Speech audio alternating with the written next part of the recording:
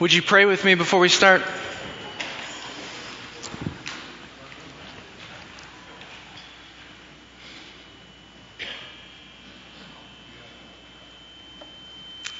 God, I thank you for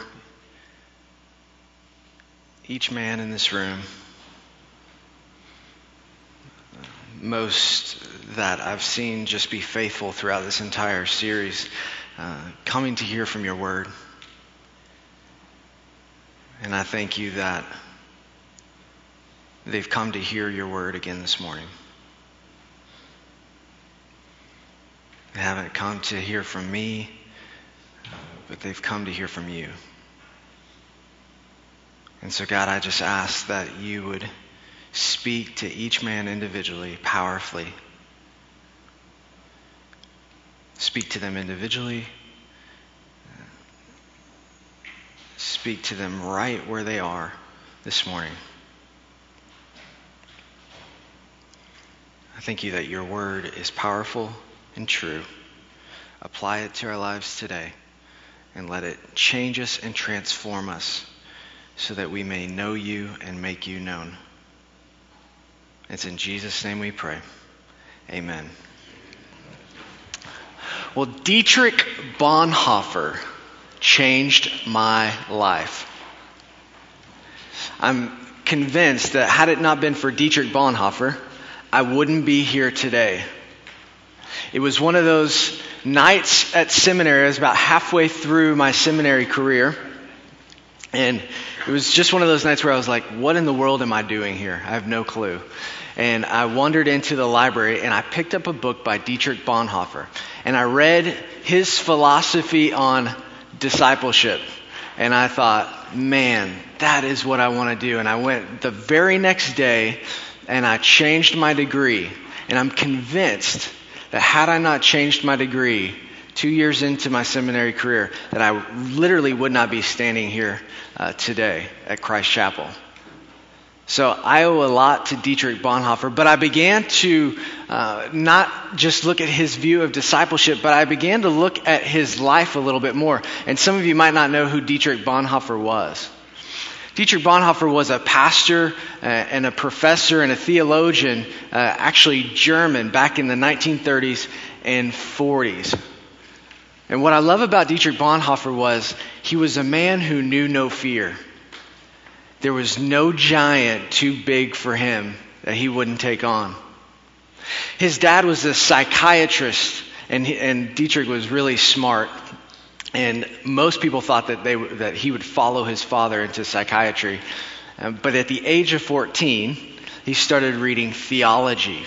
And he wanted to be a pastor at the age of 14. And his brother said this to him. He said, why in the world would you want to be a part of the poor, feeble, boring, petty, bourgeois institutions such as the church? At 14, he tells his brother this. And Dietrich Bonhoeffer says this, if what you say is true, then I will reform it. At the age of 14, if what you say is true, then I'll reform it. He knew no bounds. Back in, obviously, the 30s, when Nazi Germany began to rise and the socialist movement there began to get on the move, Dietrich Bonhoeffer and a lot of different pastors were pushed out of Germany. And many of them stayed in London and even in the United States. But Dietrich Bonhoeffer came back to Germany because he said, this is where God has called me to be. And I don't want to come back here afterwards to rebuild the church if I wasn't here when it was destroyed. He was a man who did not have any fear, to the point where he even joined a group who was planning to assassinate Adolf Hitler. And whenever this group was going down the road, they had many attempts, and they failed, and they failed, and they had one coming up, and it looked like the plans weren't going to go through. And they said, maybe we should just postpone these plans. And Dietrich Bonhoeffer said this, and I love this quote. He says, if we claim to be Christians, there is no time for expediency. If we claim to be Christians, there's no time for expediency. Man, he was a man of passion. if we are Christians, if this is what we claim to be, then we have to act. We have to move. And I could think no more of the story of David and Goliath. Because I think David had an attitude much like Dietrich Bonhoeffer when he said, man, if we are God's people, then we have to do something. David was a man of passion. And it makes me say, what is our passion today? Where is that passion? Because I believe that we all have it. I believe that we all have the passion inside of us. It's just, what does our passion push us to? What does our passion move us to? Does it move us to action? Like Dietrich Bonhoeffer, he says, we're going to move because this is who we are. Or do we move towards safety? Do we move back? Do we move out of the country? Do we play it safe? Do we look out for ourselves? What does our passion lead us to? To action or to safety? David was a man of passion, and it moved him to action. And that's what I want to talk about today. If you would open your Bibles to 1 Samuel chapter 17. Over the next 2 weeks, we're going to be looking at David and his passion, and then his different byproducts from his passion. But today we're going to look specifically at the story of David and Goliath, and I know it might be familiar to some of you, but I hope and pray that God shows this to you in a different light.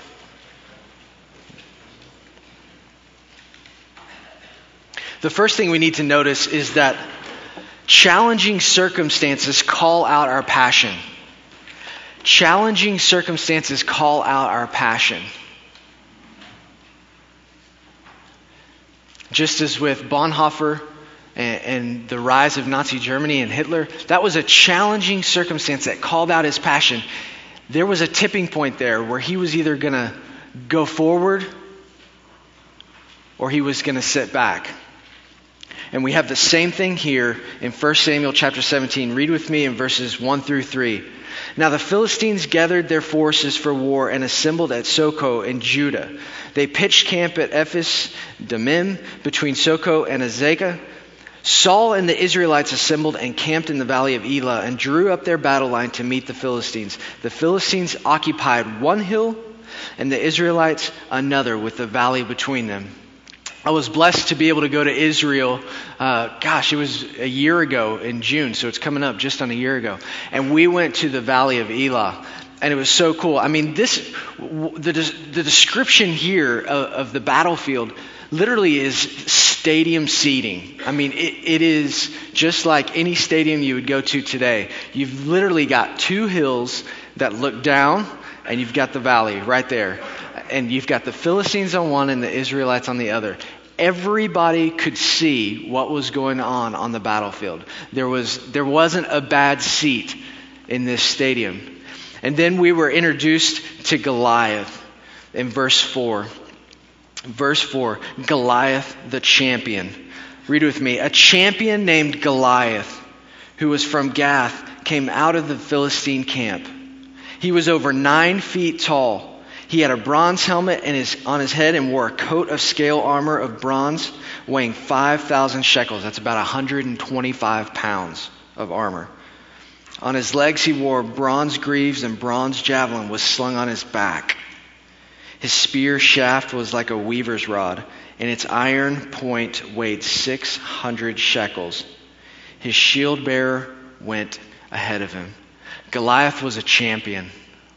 Now, to be a champion back in those days, you might as well put undefeated. Because the mode, as you know, probably some of you, as the story goes, Goliath calls out for one person. He says, "You're best guy against me." Okay? And Saul even says later on that this guy has been a fighting man since he was a boy. Okay? Champion means undefeated. This guy has never been defeated. Because had he been defeated, he'd be dead. So he is a champion. Goliath is a champion. But why is Goliath here? Why is Goliath here? Goliath had been allowed to stay in the land. Goliath had been allowed to stay in the land. It says that Goliath was from Gath. Now, Gath was just about 7 miles west of Bethlehem. This was Israelite territory. And when you look back at the conquest, whenever Joshua was coming in to conquer the land, he conquers the land and they start destroying everybody in their path. But it says that he left some survivors in Gath. Joshua left some survivors in Gath. And when he leaves a survivor in Gath, it grows up to be a Goliath. How often does that happen in our own lives?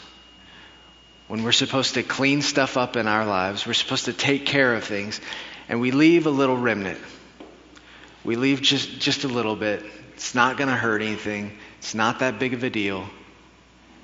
And it ends up growing to be a huge deal, a giant in our life that we end up having to take care of. Goliath had been allowed to stay in the land, and we don't need to allow things to linger in our lives as well. Goliath also called out to be dealt with constantly. Goliath called out to be dealt with constantly. Verse 8, read with me. It says, Goliath stood and shouted to the ranks of Israel, "Why do you come out and line up for battle? Am I not a Philistine, and are you not the servants of Saul? Choose a man and have him come down to me. If he is able to fight and kill me, we will become your subjects. But if I overcome him and kill him, you will become our subjects and serve us."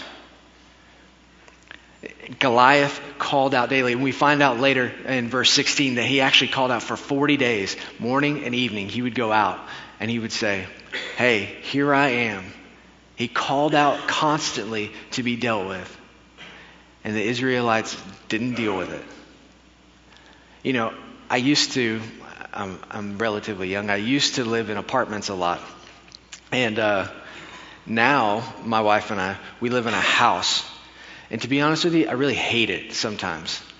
Because when I lived in an apartment, they had a thing called an apartment manager who you could call when anything broke, you know. The toilet's broken and you just call the apartment manager. And you go to work or go to school or whatever, and you come back and your toilet's fixed. Jennifer doesn't do that. And I'm finding many things in our house that call out constantly to me for me to deal with. It's a full-time job. But those things constantly call out to me and they nag me until, not Jennifer, the things, nag me until I take care of them. We have this place on our ceiling, and every time it rains, it drips right there. Drives me nuts. But it calls out for me to fix it. It calls out constantly for me to fix it. And it reminds me of things in my life that call out constantly that God is saying, "Hey, Cody, I want to take care of that. I want you to step up. You and I need to take care of that. We need to deal with that. We need to get that done." And I say, "Oh, it's just a drip, you know. It's just a drip. It's not coming any further. It's not dripping on our bed it's not ruining anything. It's okay, you know. Goliath is just coming so far. They're not coming any further. They drew their battle lines. I can listen to that drip. I'm okay with that." But God wants us to deal with those things. They call out constantly. God wants us to put them to an end. Goliath's presence was insulting to God as well. In verse 10, then the Philistine said, "This day I defy the ranks of Israel. Give me a man and let us fight each other." This day I defy the ranks of Israel. Remember, he knew who Israel was. Goliath knew that God had opened up the promised land for Israel to possess. He killed off Joshua killed out a lot of his relatives. He knew exactly who he was. But today he says, "I defy the ranks of Israel." I'm defying your God. What are you going to do about it? What are you going to do? Are you going to just sit there? Goliath was a giant. But Goliath is a giant he would have been a giant compared to any of us, but giants are giants compared to everybody else, right? We know a giant is a giant because we compare him to a normal-sized person, right? So who's the normal-sized person that he's compared to here? David. Let's look at the description of David. David, the boy. David was a boy. He was probably around the age of 17 at the time. And David was the youngest in his family. Now David, in verse 12, now David was the son of an Ephraimite named Jesse, who was from Bethlehem in Judah. Jesse had 8 sons, and in Saul's time he was old and well advanced in years. Jesse's 3 oldest sons had followed Saul to the war. The firstborn was Eliab, the second Abinadab, and the third Shammah. David was the youngest. The 3 oldest followed Saul. David was the youngest in his family, and he wasn't even considered a fighter. David was a shepherd. If you keep going, but David, in verse 15, but David went back and forth from Saul to tend his father's sheep at Bethlehem. David was a shepherd. He wasn't considered a fighter. He was the young boy. He was the baby of the family who was just meant to tend some sheep. That's all he was meant to do. He wasn't equipped. He wasn't anything like that. He was the youngest. He wasn't considered a fighter. And in fact, he was a harp player. When you look back at chapter 16, when Samuel anoints David, he goes to Jesse and he says, "Let me see your sons." And so Jesse brings out all 7 sons. And Samuel says, "No, not him. No, not him. No, not him." And then finally he says, "Where's your youngest?" "Oh, well, he's out in the field." I mean, why in the world would you want the youngest? Why would you want him? So he goes and gets David, and Samuel says, "This is the one that God has chosen. David, the youngest." And David's like, "Okay, I was tending sheep. Now I'm God's anointed. Cool. I like this. I got something on my brothers now." That's where he is then. But then, right after he's anointed, you see that David is brought into the palace of Saul to play a harp.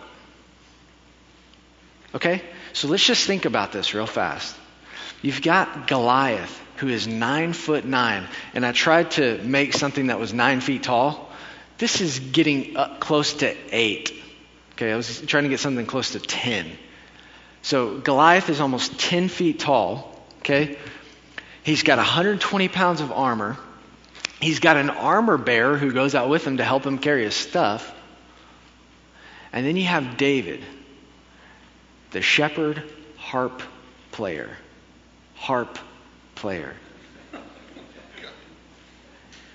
I mean, this is shaping up to be Andre the Giant versus a young Elton John. Okay?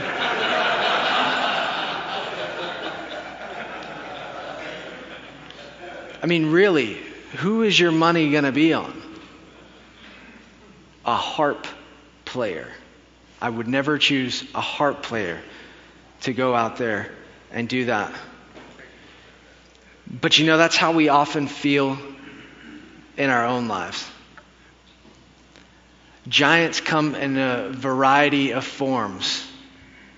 It can be an illness. It can be financial problems. It can be sin. Whatever. It can be daunting.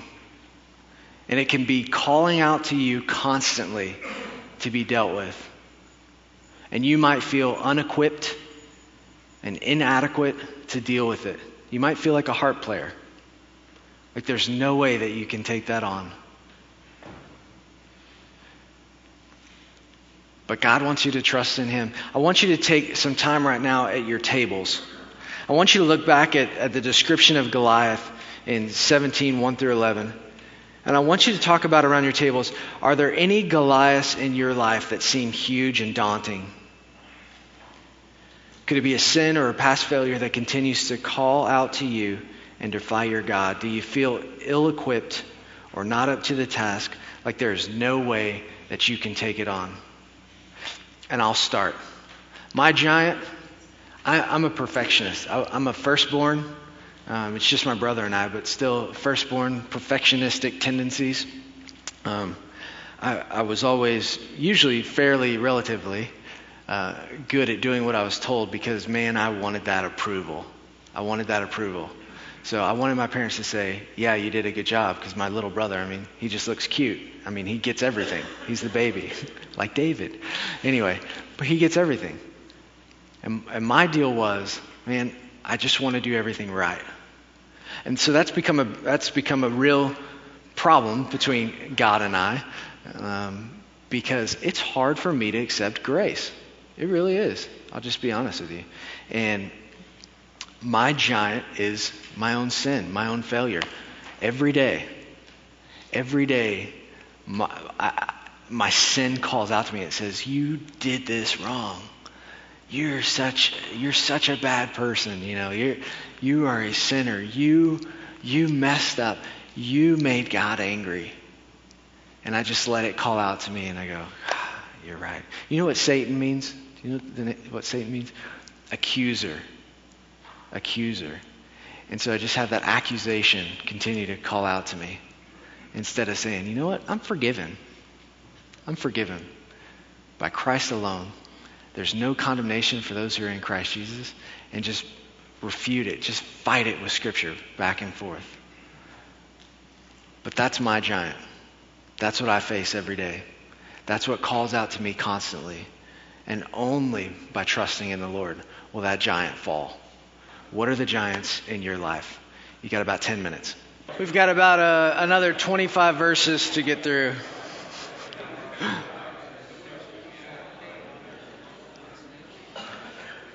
To finish up the story. My wife Jennifer and I, we just celebrated our first year of marriage back in March. First year. Thank you. Leading into what I'm about to say, it truly is. Thank you for the applause. The first year was probably like anybody's first year. They always say it's hard, which I always thought that, they always say your first year is hard. So I literally thought, maybe it's just my more literal personality, that there was going to be a switch that went off, after the first year, and everything was just magically better. We still have some of the same communication problems that we always have. But I've learned a lot about myself, and to be honest with you, I've really surprised myself a lot at how I'll act sometimes towards my wife. There will be times where we will get into different discussions, and we'll begin to talk, and I really just don't want to deal with it. And so I will literally, this surprises me, but I would literally just walk in the living room and just turn on the TV and just start watching TV. It surprises me, which only obviously enrages her and makes her more angry. But I just really don't want to deal with it at that time. Anyway, at that time, my passion for myself is leading me to passivity with my wife. And there's times here, and I want to look at the difference between the passion for self and the passion for God. And we're going to start out with the passion for self. Because see, what I should do with my wife, I should have such a passion for my wife that, and not for myself, that I should go and pursue her. And I should say, and lead in that and say, we're going to figure this out. We are going to settle this. We're going to work through it. No matter how many hours we've already been working through it, we're going to hammer it out till it's done. But sometimes I just hit the wall and I'm like, forget it. I just want to watch TV. Turn on the basketball game. My passion for self leads to passivity, and it's the same thing that happened here with the Israelites. As Goliath, this circumstance arises, this challenging circumstance, and the Israelites and Saul end up having a passion for themselves, and it leads to passivity. Look at verses 24 through 28. We're going to look at Israel first. I'll start in verse 23, because David goes through the ranks and he begins talking to these people, and he's like, David goes out there, his dad tells him to take food to his brother, so David goes to the front lines and he starts asking people, hey, what's going on here? And they hear about Goliath as he was talking with them. Verse 23, Goliath the Philistine, champion from Gath, stepped out of his lines and shouted his usual defiance. Usual defiance, I love that. And David heard it.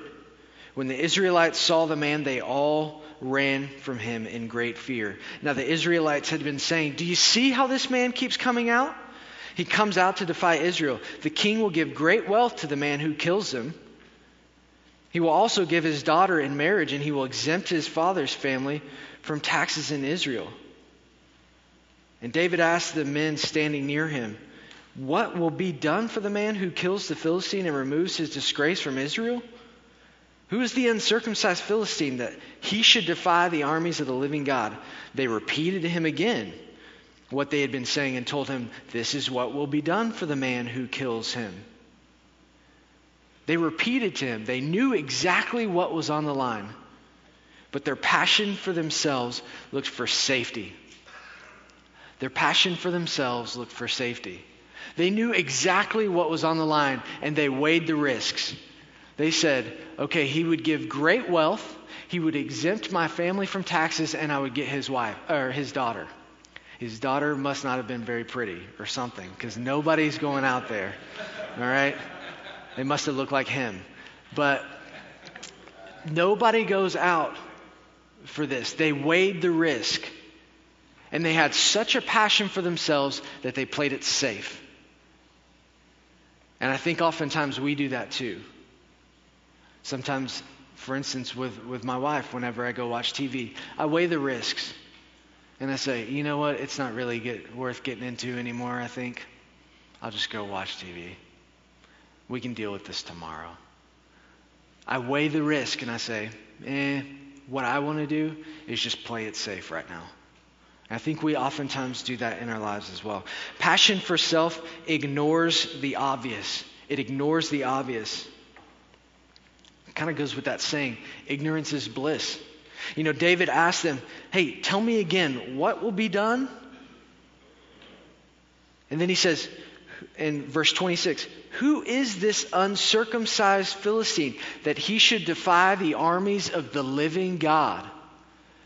Do you guys not see what's going on here? David comes with a fresh pair of eyes. Who is this guy? There's no way he should be coming out 40 days and 40 nights saying the things that he does, going against the living God. He's not just defying us, he's defying our God. But sometimes our passion for self ignores the obvious. Ignorance is bliss. Just don't tell me what's going on.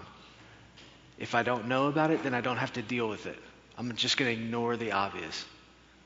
I don't think that's going on. I haven't heard that specifically, so I'm just not going to deal with it. Passion for self also places our ego up front. In verse 28, David's older brother, Eliab, heard him speaking with the men, and he burned with anger at him and asked, why have you come down here? And with whom did you leave those few sheep in the desert? How demeaning. Who did you leave those few sheep? That's all you're responsible for, just a few sheep. I know how conceited you are and how wicked your heart is. You came down only to watch the battle. Oh, David, you're so selfish.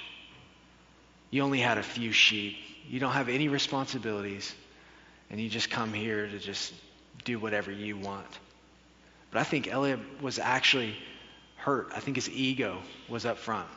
Because I think David asking these questions pointed out to his older brother that he was thinking about going after him. He was thinking about going after Goliath. And his older brother's ego was hurt because that's what he should have been doing for the past 40 days. He should have been going after him. And his ego was hurt, so all he does is gets back and attacks David. Oh, so you're thinking about that? Well, you can't do it. You're only about a few sheep. You only have a few sheep. And you're conceited. You just want to watch. And he begins to attack his brother with the same rage that he should have been using to attack Goliath. Because his ego was hurt because he had a passion for self. But Saul also had a passion for self. Saul also had a passion for self. And his passion for self led to insecurity. Let's read verses 33 through 37. David comes to Saul and he says, hey, I love what David says in verse 32. Let no one lose heart on account of this Philistine. Your servant will go and fight him. Your harp player. Because remember, that's what he came in as a servant to Saul in chapter 16, is a harp player. So your harp player will take care of this dude. I love it. In verse 33, Saul replied, you're not able to go out against the Philistine and fight him. You're only a boy, and he has been a fighting man from his youth. But David said to Saul, your servant has been keeping his father's sheep. When a lion or a bear came and carried off a sheep from the flock, I went after it. I struck it and rescued the sheep from its mouth. When it turned to me, I seized it by its hair, struck it, and killed it. Different kind of harp player. Your servant has killed both the lion and the bear. This uncircumcised Philistine will be like one of them, because he has defied the armies of the living God. The Lord who delivered me from the paw of the lion and the paw of the bear will deliver me from the hand of the Philistine. So Saul said to David, go, and the Lord be with you. Saul had a passion for self, and it led to his insecurity. Just some quick background on Saul. In chapter 10, 1 Samuel chapter 10, Israel wants a king. And so Samuel the prophet goes to anoint a king, and he's going to anoint Saul. And he brings out all the tribes of Israel. And he says, okay, guys, it's just like we had all you here. And he says, it's not this table. It's not this tribe. It's not this tribe. It's not this tribe. And he gets it down to the one tribe. And he says, okay, it's not your clan. It's not your clan. And he narrows it down to the clan. And then he says, it's going to be Saul. And where is Saul? He's not there. He's not standing there. And they say, the people actually there say, where is he? Is he not here? And God says, oh, he's here, but he's hiding in the baggage. He was hiding. It was time for Saul to step up and be anointed as king of Israel, but he was hiding in the baggage back in chapter 10. So Israel should have seen this coming, that when a challenge came, the way that Saul arose to it the first time was by hiding in the baggage. And do you know why Saul was chosen the first time? Because he was the tallest man in Israel. Who is Goliath? The 10-foot tall giant. And Saul is the tallest man in Israel, and he's the king. But he was insecure in himself and what God had called him to do. Saul is the logical choice. He's the king, and he's the tallest man out there. I mean, who's going to go fight the giant? But Saul doesn't. He had a passion for himself, and he was insecure. His passion for himself lacked trust in God. When he tells David, you can't go against it. You're only a boy. You're only a boy. But do you notice that David always says, he's defying the living God. The living God. God is living and active. That's who's going to fight. And David even says that in verse 47. He said, it's not by sword or spear that the Lord saves, but the battle is the Lord's. But Saul had no trust in the Lord. He was only looking in the flesh, and he didn't even have enough confidence in himself in the flesh, being the tallest man and king. He was insecure, and he lacked trust in God. And his passion for himself threw others under the bus. Saul said to David, go, and the Lord be with you. You want to go after him? Go for it. I'll let you.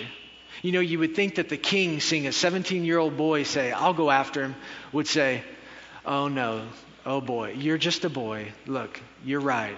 Somebody should go out there. I'll go. I'll do it. And Saul goes, pats him on the back. Attaboy. Good luck. Go get him.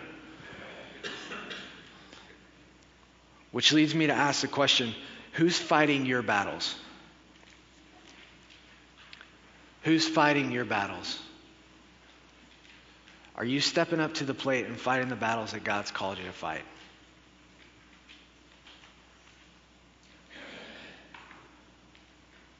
You are the mighty men of the church, right? Are you stepping up and fighting the battles in your home and in our church? and in our city that God is calling you to fight? Or are you letting others get thrown under the bus and saying, good luck, go for it?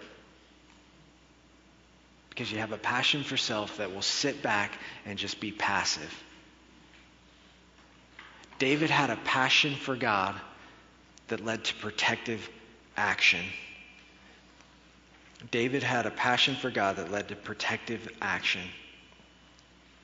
David's passion for God trusted God. Verse 38, then Saul dressed David in his own tunic. He put a coat of armor on him and a bronze helmet on his head. David fastened on his sword over the tunic and tried to walk around because he was not used to them. I cannot go in these, he said to Saul, because I'm not used to them. So he took them off. Then he took his staff in his hand, chose 5 smooth stones from the stream, put them in the pouch of his shepherd's bag, and with his sling in his hand approached the Philistine. David had a passion for God that trusted that God had equipped him already with what he had. He had given him the life experience. He had given him whatever he needed. He was a shepherd. He had fought a bear. He had fought a lion. He trusted God, though. Yeah, this was different than anything he had ever faced before, but he trusted that God was with him. He was the living God. Do you trust that God has equipped you and that he's the living God? He will be there with you no matter what you face, no matter what you take on, no matter what is in front of you. Do you trust God? Because this is the Lord's battle. Remember, he had defied the Lord. This is the Lord's battle. So if it's the Lord's battle, it's up to the Lord to win it. We're just the crackpot. That's all I am. I'm just the crackpot. But God wants to use that. But it's his battle. It's his battle. He's the living God. He's the one being defied. He's the one who will get the glory in your marriage, in your family, in the church, in the city. It's him. He will get the glory. It's his battle. He wants to use you. Do you trust him? Do you trust him? David had a passion for God that didn't fear confrontation, because it's going to take confrontation if we fight the Lord's battles. Verse 45, David said to the Philistine, you come against me with sword and spear and javelin, but I come against you in the name of the Lord Almighty, the God of the armies of Israel, whom you have defied. This day the Lord will hand you over to me, and I'll strike you down and cut off your head. God, what a man. Ugh. Today I'll give you the carcasses. Just to say that just with such gusto. Today I will give you the carcasses of the Philistine army to the birds of the air, and the beasts of the earth, and the whole world will know that there is a God in Israel. All those gathered here will know that it is not by the sword or by the spear that the Lord saves, for the battle is the Lord's. He wasn't afraid to confront. And sometimes I'm afraid that we are afraid to confront. There's going to be confrontation. If we're fighting the Lord's battles, there's going to be confrontation. And there's going to be times, and there probably are times in each of our lives right now, I can think in my own, where I need to step up and I need to confront in the Lord's strength, in the Lord's power, to fight the Lord's battles. But do I trust the Lord enough to step up and confront those who need to be confronted? Confront those situations that need to be confronted. If I had a passion for God, I wouldn't fear confrontation. But when I have a passion for myself, I shrink back to passivity. I become passive. I weigh the risks and I say, it's not really hurting me too much right now. David had a passion for God, and he fights for God's reputation. Verse 48, as the Philistine moved closer to the attack, David ran quickly toward the battle line to meet him. Reaching into his bag and taking out a stone, he slung it and struck the Philistine on the forehead. The stone sank into his forehead, and he fell face down on the ground. So David triumphed over the Philistine with a sling and a stone. Without a sword in his hand, he struck down the Philistine and killed him. David ran and stood over him. He took hold of the Philistine's sword and drew it from the scabbard. After he killed him, he cut off his head with his sword. Man, when the Philistines saw that their hero was dead, they turned and they ran. David had a passion for God, so he fought for God's reputation. Today they will know that there is a God in Israel. Oh, how I wish, and I know that Ken and Ben and anybody else involved in the planning of this ministry wishes that that same thing would be true, and that same thing would be said in your families, in your marriages, in our church, that we would confront for the sake of God, so that people would say, today, man, I know that there is a God in your family. Today I know that there is a living God in your marriage, in this church. Today I know. I want you to finish with a table discussion, and I want you to, you've got about 5 minutes. Discuss, what is your passion leading you to? Is it leading you to passivity or protective action of God's flock and his glory? What are some areas where God's asking you to trust him, step up, and fight his battles? And then if you would, just pray about that. Pray that God gives you the courage, gives you the strength. Pray for one another around your tables, and you'll be dismissed. Thank you very much.